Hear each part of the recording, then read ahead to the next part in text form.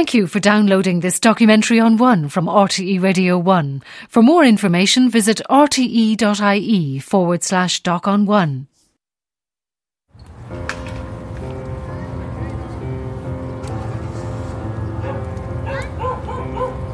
An early November afternoon, Darndale, on the north side of Dublin City, 3 months after Gary Douch's death. This is where he lived. Always in Darndale, there are large groups of children everywhere, hordes of them.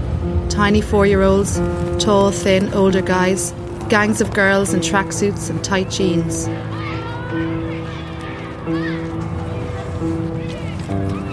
"30 feet of black smoke curls towards the sky. Another stolen car set on fire.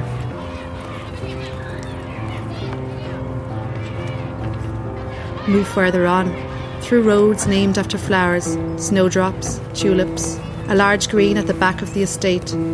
It looks empty. It looks like the edge of the world.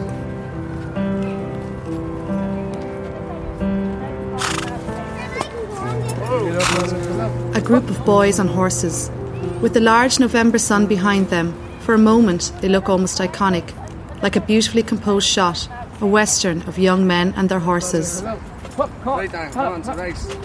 Twisted shopping trolleys glint in the sun. Burnt-out fridges lie nearby. This is the green where Gary used to ride his horses.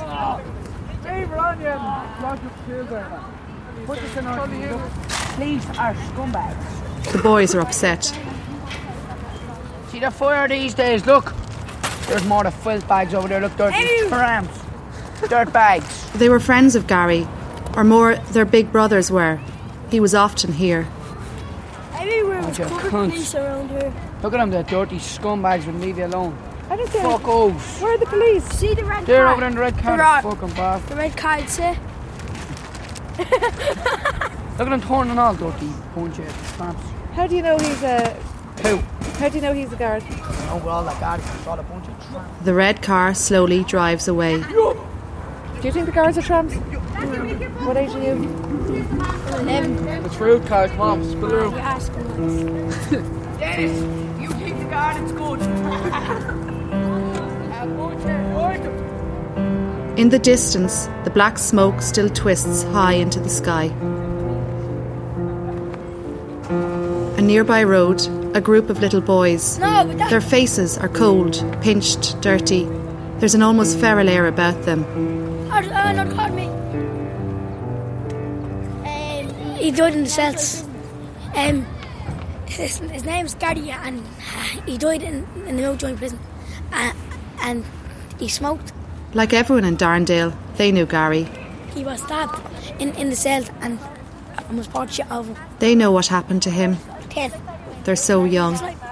10. 11. 10. They look even younger, undernourished, 7 maybe. They've noticed the black smoke too. Yeah. What's that from? Car. A rob car. Are you going down to have a look? No.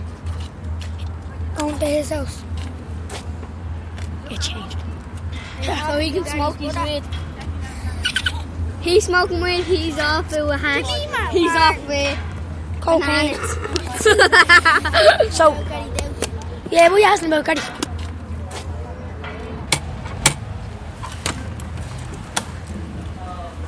Hi, how are you doing?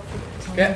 3 months after Gary Douch's death in a holding cell in Mountjoy prison, a lot of people are asking about Gary. Inside the Jesuit Centre for Faith and Justice, a retired judge is speaking. Reverend Fathers, ladies and gentlemen, the Department of Justice, with umpteen ministers, has always been a very secret society. Justice Dermot Kinlan is the Chief Inspector of Prisons, one of the voices who spoke out about the state of the holding cells in Mountjoy. The holding cell where 21-year-old Gary Douch died only 4 months ago. I, in my very first year, 4 years ago, went and saw men who were required to sleep on a floor covered in urine and vomit. In the brand new year of 2004, the judge made an evening call to the holding cell in Mountjoy. The prison service are very proud of their mission to keep people humanely, the judge wrote in his 2004 report. What I saw this evening shows that message to be unctuous in piety. I have asked the Minister to realise that people are not against the department. They spread their mattresses on the floor, the report continues. The wash-hand basin has obviously been used for a urinal, and there was a distinct smell of urine. These cells were never intended as sleeping quarters for prisoners and are unsuitable for that purpose. The officers and prisoners say there is frequent violence. The department took grave exception and it turned into attacking the messenger rather than the message. But that has never been denied. This report, like his others, are submitted to various authorities and to Michael McDowell, the Minister for Justice. Now, those cells were again the scene, they're in the basin of Mountjoy, the scene of a vicious murder. He's referring to Gary Douch's death. The CPT, at my request and suggestion, went to Mountjoy, but it's all finished. The European Committee for the Prevention of Torture turned up in Mountjoy 2 weeks after his death. But the 2 holding cells in the base of the prison have disappeared. The walls that divide them knocked down. The CPT who came from Strasbourg arrived, but by then all the evidence was gone. The base is destroyed, no longer in use.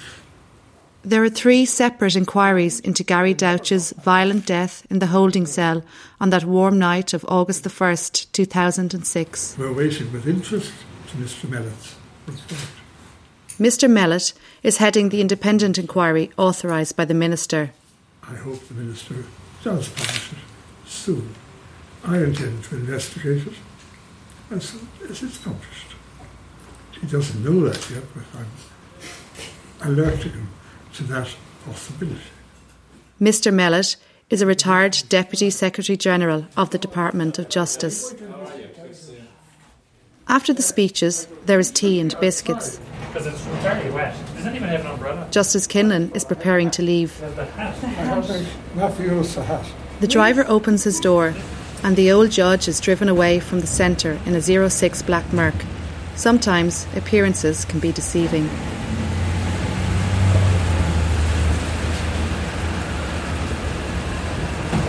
There's a basement in the Georgian building. It's part of the Jesuit Centre, a meeting point for young men. The door is open.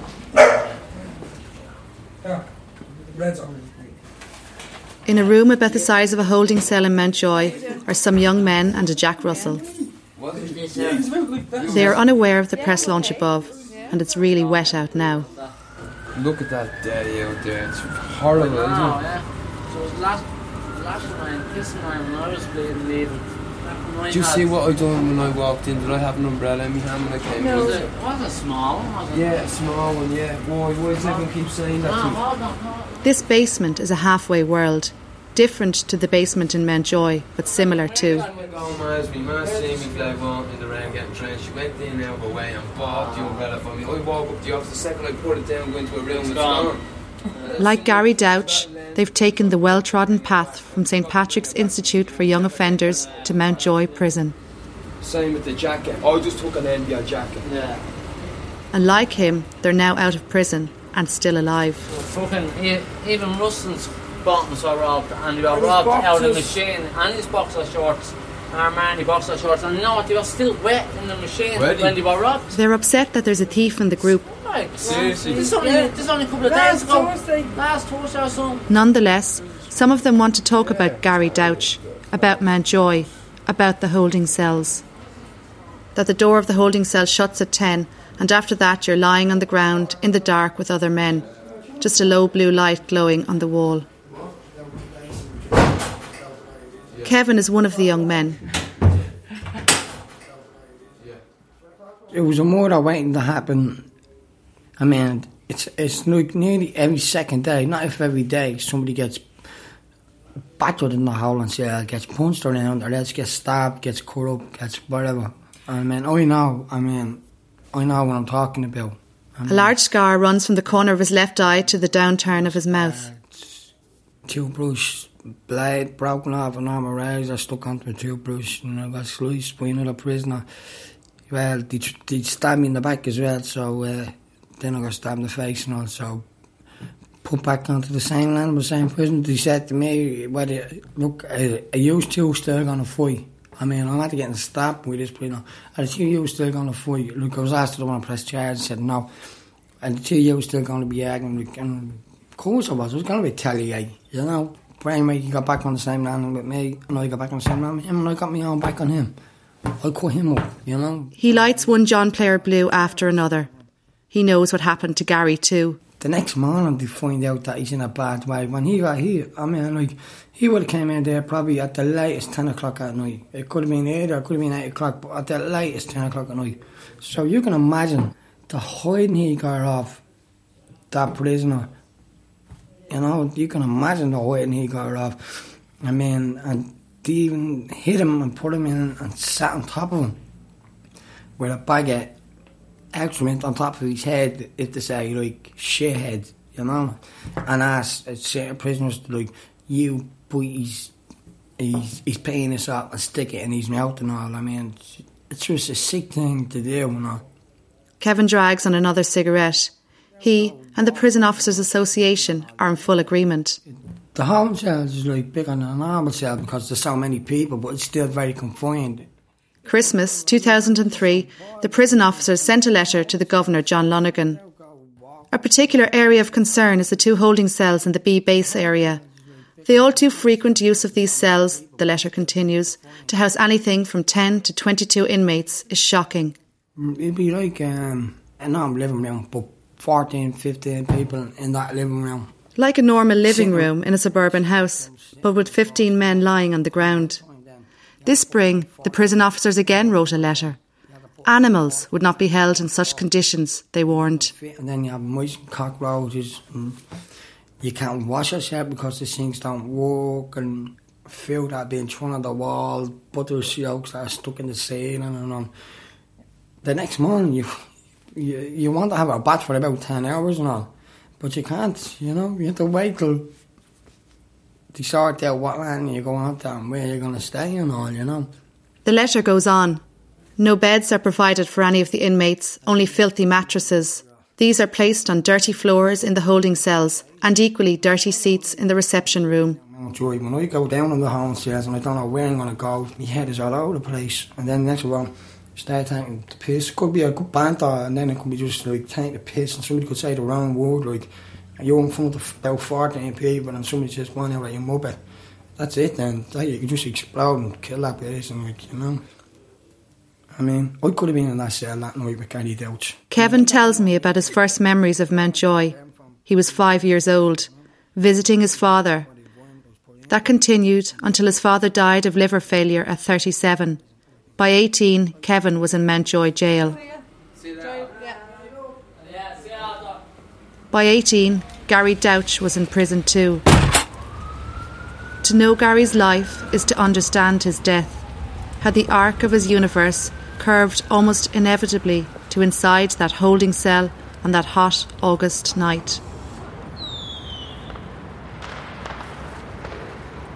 In Darndale, the parish priest lives by the side of a muddy field in a grey house surrounded by high steel railings.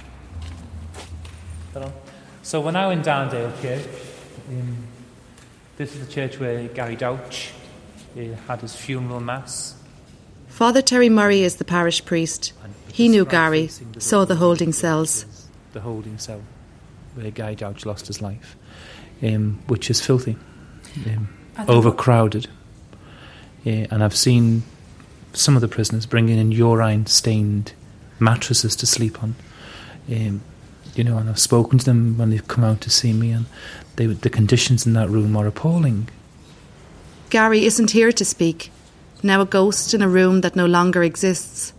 People I talk to are always mentioning his family, his mother. Father Terry keeps an eye on her, and he has called her for me. He too tries to give a shape to Gary beyond the headlines. Gary asked for protection from upstairs on the landing where he was, and so he was removed downstairs to the holding cell, and he recognised the name of somebody on the holding cell going in, and he didn't want to be put in the room, and he was put into the room with this particular person and a number of others. He knew Gary well. he'd never stay still. Do you know, you're talking to him, he'd was move his head backwards and forwards to kind of try and stress the point, and always smoking. Do you mean? Now he was small, about 5'8", black hair, blue eyes. I've got the memorial cards on the desk I showed you. But I'd say he'd be able to stand up for himself. Do you know that kind of way? But that night he didn't. Really, and I suppose there are questions regards that Mr. Mellett is looking into now.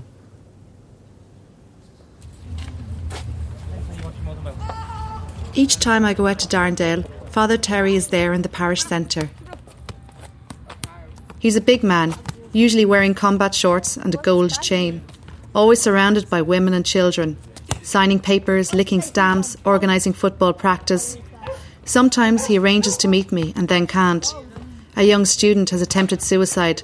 A boy just blew off his fingers in the schoolyard with a firecracker.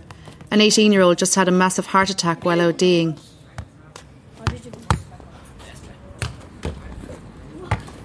But sometimes we get to talk. Gary wasn't an easy kid. Do you mean? I think his mother would say that. He had a difficult background, and he didn't like school. Do you mean? He would have been in the school here in the parish, and then he transferred to Lusk.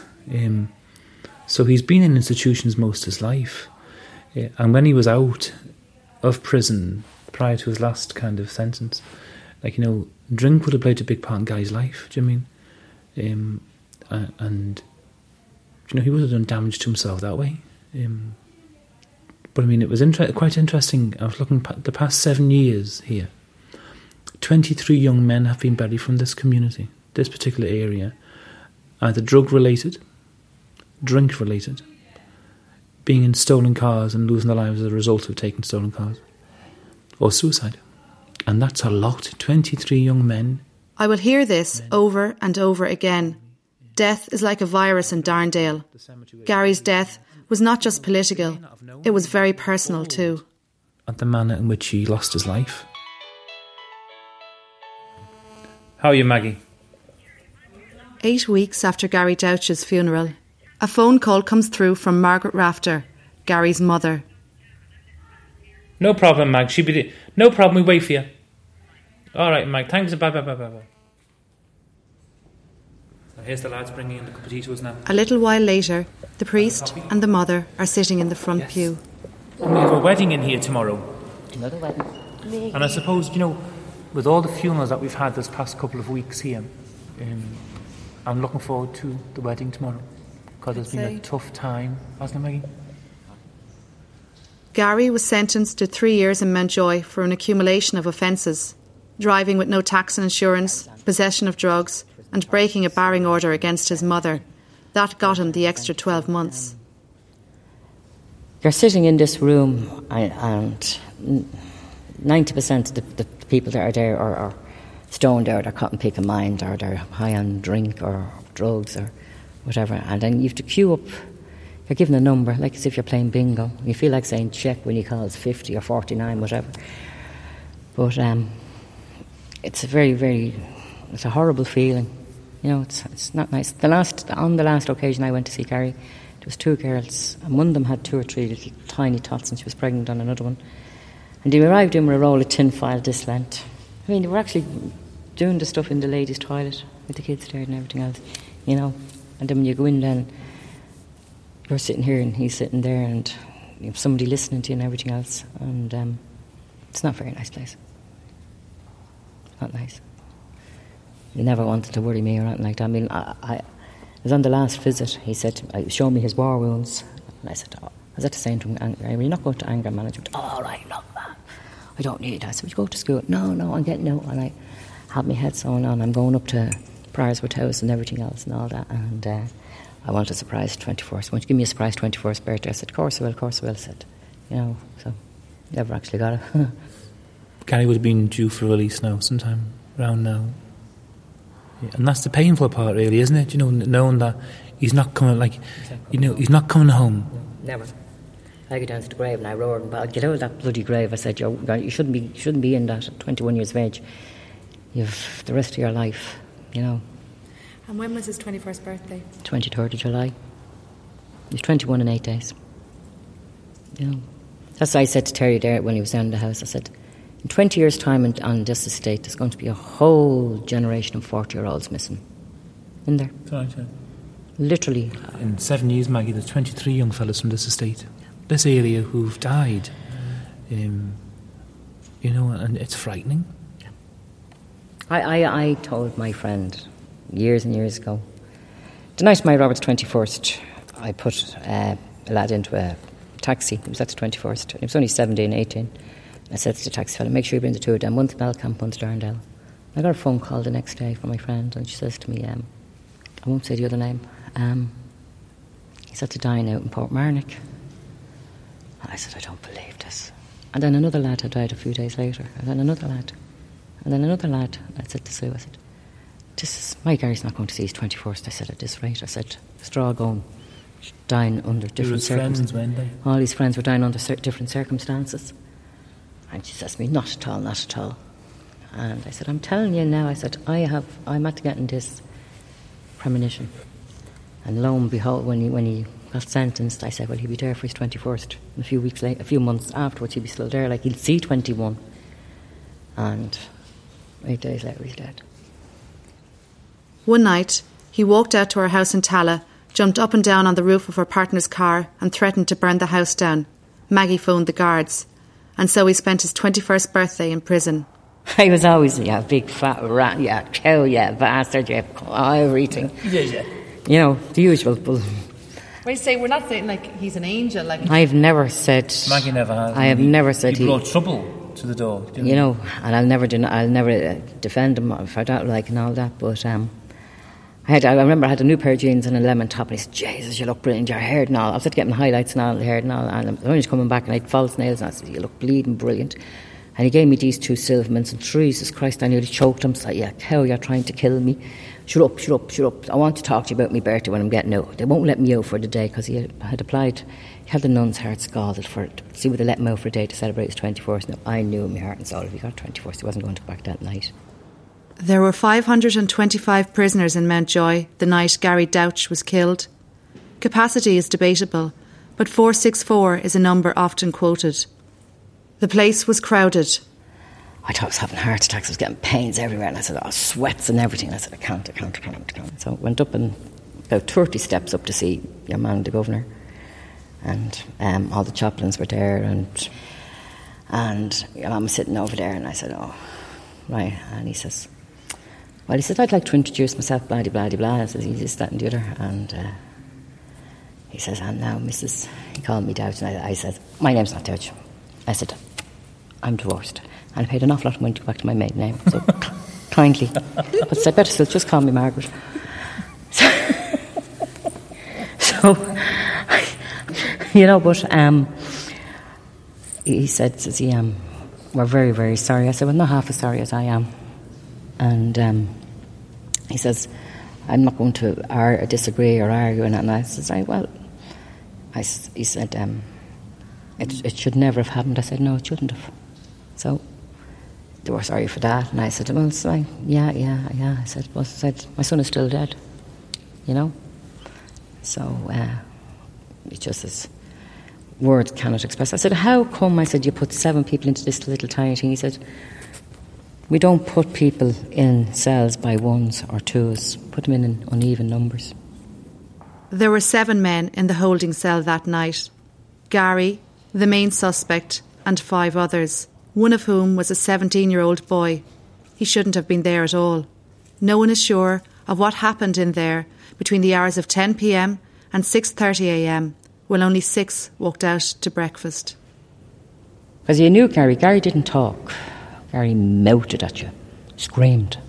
Even if he was in good humour, he screamed at you. And this is how Terry and I find it very hard that Gary didn't bawl. No one heard anything that night. We leave the church, walk into the parish centre. Father Terry has a gift for Margaret. She collects thimbles and porcelain fairies. There's your thimble. Oh, thank you, Terry. That's from Lourdes. From Lourdes. Now, where's Medjugorje? Oh, I hate it, Medjugorje, so... You have to put my name down for Lourdes. For Lourdes, no problem. And hate it, Medjugorje. Oh, yeah, I was there. It wasn't look at that. So. Yeah. He was in the tomato house. Yeah. Did you? Are you going to go to Lourdes? I am, Tuesday next to you, we'll go to. Going to Lourdes, yeah. What is that? No, I'm not going for the religious end of it now. I believe it's the new Ibiza. So he's getting a few months now. No, we will. We'll go in, we'll get in the pool and everything Go else. for peace. Peace and tranquility. Thank you. Thanks, Terry. My pleasure. This is part of the letter that Maggie wrote. Terry, I don't know where to start to thank you. I know now why Guy loved you so much. You saw no wrong in him. You treated him as a special person and as a friend. Guy didn't have many good friends. Most of them used him, as you and I know. They took him for a fool. I miss him so much. I can't wait for the day I join him and ask him, did you suffer in pain? I have not slept one single night since all this happened. I feel like I let him down. When people ask, how am I tell them I'm grand. But I'm not. How do you ever get over losing a son or a daughter? It's not fair. Gary never had a lot in life, but he had my love, even though he drove me mad. I'd love to have him back again, with no barring orders. Now all he has is a small, damp, waterlogged hole. Instead of enjoying life, growing up, maybe having children of his own. I sit and wonder, Terry, is there really a God at times like this? I doubt it. Sorry for going on, Maggie.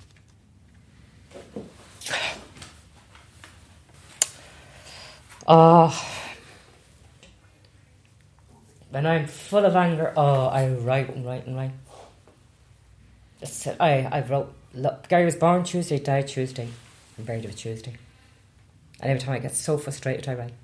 Margaret will be back later for the flower arranging class, but now she goes to the graveyard. We walk to his grave. Maggie points out other boys, 21, 18, 17. I ask how each one died.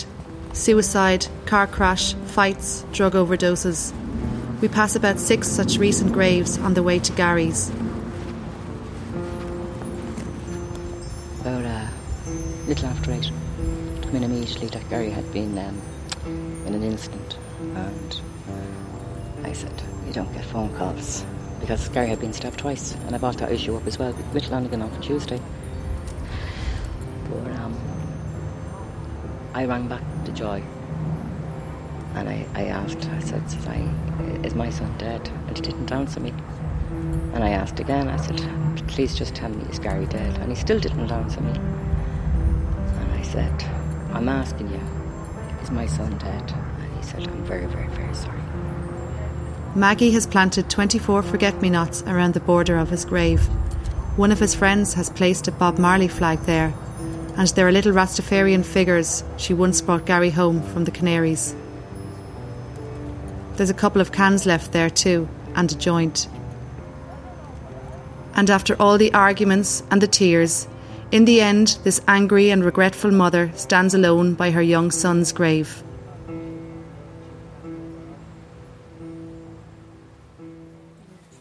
Come in. Hey. I need something on the throat, Water? A month later, Father Terry's living room. In the graveyard, Gary Douch now has a granite headstone. It has replaced the Bob Marley flag.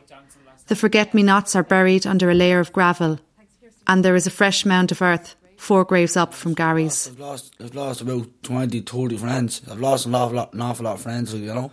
Darren was Gary's best friend. He was also best friends with Dwayne, the latest grave in the cemetery. The day before Dwayne died, we were down at Gary Douch's grave, standing over the grave. And Dwayne says to me, he says, Jesus, Gary's down there now, he's 6 foot under. He said, we're the only 2 left. That's exactly what he said to me. He said, we're the only 2 left. And it was just getting dark, it was, in the evening it was, yeah. And we were standing over the grave and he said that. And it was just like, it was always me and him that used to go down the graveyard all the time. Always me and Dwayne, or else you'd bring the young fella, his son, like Dwayne, he says his son Dwayne as well, bring him down as well, you know. We'd go down and we'd sit down and just sit down and pray and talk to them and all, and you know. Darren and Gary were best friends from the age of 12. The rest of his family moved to Tala, right? And Gary didn't want to go to Tala. He wanted to stay in down there. So they dragged him out to Tala. He was out in Tala. And he walked the whole M50 back home, right? That's right. He robbed the horse or something, jockeyed the horse halfway down the M50, and then walked the rest of the way home. Then one of the lads seen him then and picked him up and brought him back. So he was in Darndale. So he was around that, like, the way Gary was, he was around Darndale, and like, people liked him that much, they'd let him stay in the house, like, yeah, nigga, come in, bring in something, there's a bit of grub, whatever. He called him nigger usually, because of his tan. Most people in Darndale did. I took him into my place, because he got on very well with my ma, like, you know. My ma loved him, she did, yeah. So he got on very well with my ma, and she didn't mind him staying, so I let him stay. I let him stay in the spare bed. I had a spare bed there for him. So that's he was living with me for about 3-4 years, like, you know. And why didn't he stay in his mother's house? He just didn't. I don't know why. He just didn't want. He didn't like Tala, and he didn't like. I don't know. Just he had problems with his ma. Yeah. Last year, I shared a cell with him, and like the two of us are like two brothers, like, you know, in the cell, like. Two of us looking after each other and all, like, he'd be running out to the landing in the mornings and looking for, give us a roll up or fucking whatever, you know, like, running around and all. And, like, running around with no top on and all, like, mad. He'd talk to anyone, like, anyone knew that come in and that, like, he was straight over talking to them and all, like, and he knew everyone knew him. So he was a mad jumper, he was, real hyper, you know, real hyper jumper, like. He used to have David Gray blading in the mornings. No, the cell doors are open. He'd have David Gray blading in the mornings, he would, yeah. And everyone was just looking at him, that's bleeding, that's nigger bleeding, radio bleeding again. Like, they'd say, like, a few of the lads say, when you turn that down, like, he's one of these, you fuck off, I'm not turning nothing down, not like that. But, like, see, coming before he was looking forward to getting out and all he was, Gary was. Because when I was in the cell and all, he was telling me, like, he was getting very worried sick about his dad. Like, his dad's in England, and he was telling me, like, my dad's not well, I'm getting worried sick, I'm very worried sick about him. That's what he was saying, very worried sick. So my heart went out to him, you know. I got him a shot of a phone. Gary was only a little fella when he left, yeah. You probably missed him. Yeah. So Gary, he was getting worried about his father, so he got through to him anyway, and he got talking to him. But he was worried sick about him, he was, yeah. But he was looking forward to getting out and all, he was, because he was saying to me and all, like, I'm going to get out now, I'm going to get me act together and all, and get stuck into the gym and all, not do the gym and all. Get me life, get away from the drugs and all, stay off the drugs, because he was starting to mess around with the heroin as well, you know. So he only started messing around with the heroin in Mountjoy. See, Mountjoy, it's flooded with heroin, flooded. Because they're selling it in there and all, like, they're selling the heroin in there and all. You're trying to stay off and you can't. You can't stay off heroin in Mountjoy. It's impossible. Darren transferred to the training unit, the only place in the prison that is heroin free. It's horrible it was, just horrible. Next morning, and heard the news the next morning, and that's what happened. And I believe he was kicked around that cell for about an hour. He got an awful death, a horrible death. Darren read a prayer at Gary's funeral. Dwayne read a poem. On October the 13th, 11 weeks after Gary Douch's death, Darren put Dwayne to bed. We were taking tablets all that week, we were. And then we had a bit of heroin. We started snorting the heroin. So that's what happens, like, when I snort the heroin with the tablets, like, it all just catches up on you, and that's what happens, like, you know. The tablets were Valium. That's what they usually took. Like, before he died, like, he was in my kitchen and he was dancing around my kitchen out to my little cousin. And it was just sad, you know, like, he was happy. He was happy, you know, like, dancing to Shakira, I think it was, yeah. mad, yeah. And he was a good young fella. He was like a brother to me as well. Like, the two of them, him and Gary. Like, I've lost two of them now. Him and Gary, like, they're like two brothers to me, they are, yeah. Hey, Mela. Hey, oh, sorry, come here. I'm going up to the graveyard now, what you call it. Well, I'm just leaving me man's now. Niamh has a gentle face and golden hair. She's the fiancée of Dwayne. He lies in the newest grave in the cemetery. Their little boy Dwayne sits in the car seat in the back. He is 4 years old. Gary's brother Mella is going to look after him for a while today. Give me directions if I get lost. Niamh doesn't like him being in the graveyard. Niamh and Dwayne met at a carnival in Darndale when Niamh was 14. She's 23 now. She tells me Dwayne was buried in the same suit he wore to Gary's funeral. She tells me little Dwayne used to be a very happy child. He's been acting up a bit lately. Bashing him the other day, were you? Kicking his ankles. The driver's window starts to open and close. Nothing Niamh does can stop it. Daddy messing, isn't it? You think your daddy's messing? Look! Oh my god, it happened since he died. It keeps on happening all the time. Yay! Stayed up. My daddy must have missed us. Yeah, of course he does. But he's here with us now. That's nothing but it. Gary's brother takes Dwayne. Near the new hotel, there's construction everywhere. Apartments with glass balconies and floor-to-ceiling windows. The bright and shining city drives on relentlessly. All the young men that have died, like you know, like it's just, you can't keep even track. There's that many of them. You can see the graveyard from the construction site. Just like Gary's mother, Niamh passes many of the young graves until she stops at the final two. Gary's grave is just up there. Yeah, I know, they're right beside each other now.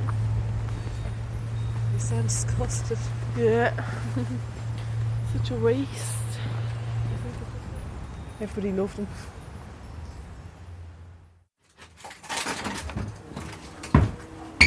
Her mother's house.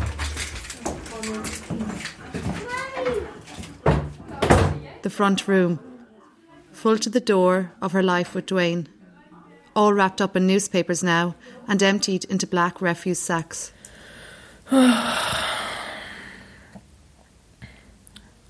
Just all such a waste. Like, after Gary died, 3 weeks, every day, for 3 weeks he drank every day, every single day. So, like, I know it really affected him. And all the years I was with him, he never once cried. I'd never seen him until we went to the morgue that day. And I was saying to him, it's all right to cry, like, when we're at home. Because I just knew by looking in his eyes. I said, it's all right. I said, I don't think any less of you because you cry. I said, I think you're more of a man if you cry and show your emotions. So two of us just had a little cry. But, like, it just even, like, up till when we were away on holidays, the week before he died, less than a week before he died, he just couldn't stop talking about, oh, that song reminds me of nigger, this song reminds me of nigger, and, you know, like, Gary was like a brother to him. He was like his little brother. Like, Gary looked up to Dwayne. He looked up to him, like, even every time we were out or anything, or we done that, and like if he was going to say something, he'd always, like, this is what I always remember about nigger, like, he'd always look at Murdoch and he'd be saying it to him, and he wouldn't be talking to him though, he'd be talking to somebody else, and Murdoch like, what the fuck are you looking at me for? Will you say it to him? But he was looking at him to get his approval, like.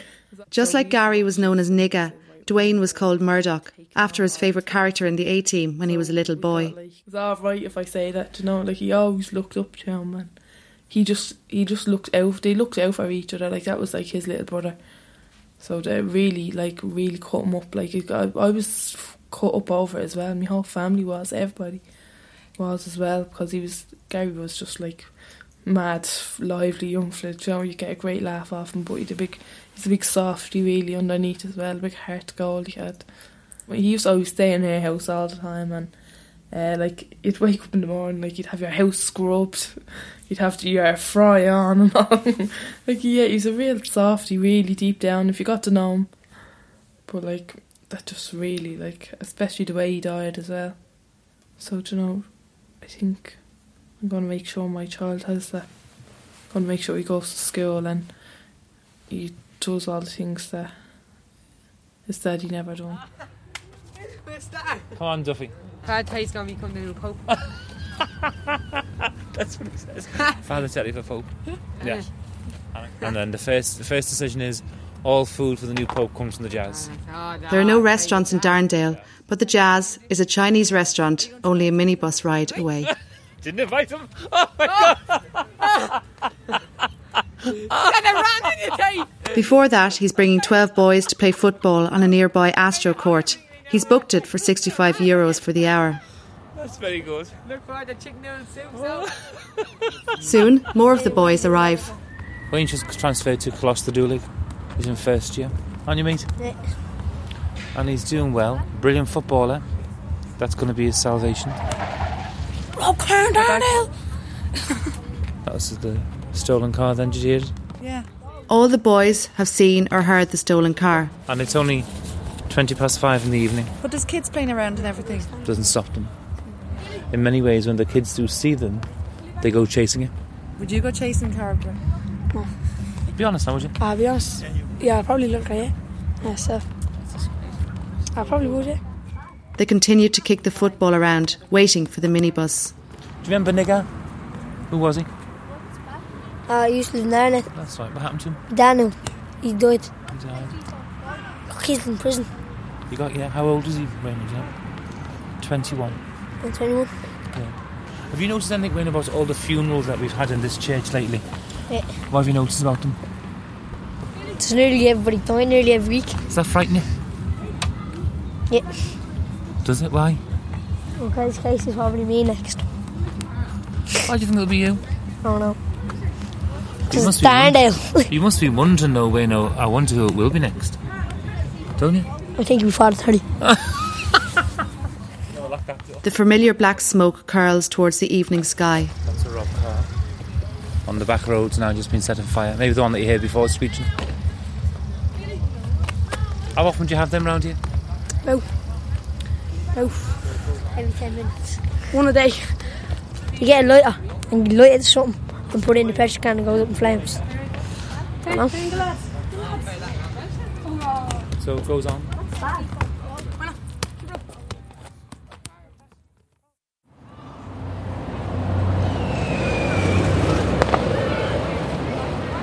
Pass it! Get up, Dan, get up! Come on! Yes! We talk about the boys and about Gary, how sometimes Father Terry can feel them slipping away from him, his influence lessening. He was a chatty little fella, you know, he was always in your face, he was just a kind of, like a wild card, do you know what I mean? But he didn't deserve to die the way he died, do you know what I mean? I know there's talk of moving the prison from its present location to a site outside the city. But whether or not they do, I think they still must look at the situation in Mountjoy Prison. And to prevent another Gary Douch, we owe it to him and to those lads who are in there now to do something about it. Under a fire-red sky, the boys finish up on the AstroTurf. Father Terry drives them in a hired van to the Chinese. On the way, the bus in front of them gets stoned. But that's okay. Father Terry will deal with it on Monday. He recognises some of the boys from the primary school.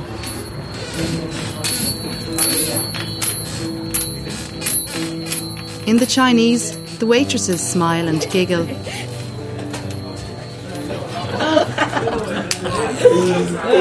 The boys laugh and joke. Harry Potter's a legend. Do you find it funny that Harry Potter's taking cocaine? Drink Club Orange and eat prawn crackers. With fried rice. Yeah, thank you. And the young men in the Georgian basement will keep going to their methadone clinic. Kevin will stay in hostels and spend every Sunday with his 2 little girls. Margaret Rafter will wait for the Mellett inquiry to end and so begin her long journey through the Irish courts. Darren will wander through Darndale, through Tulip Grove and Snowdrop Road and visit his friends in the graveyard. Niamh will try and find a new home for her and her son, put her boxes and sacks yet again into the boot of her car. The old judge will watch and he'll wait. And the holding cells have disappeared, the wall that divided them knocked down. A changed space, too late for Gary Douch, but the space in people's hearts remains the same.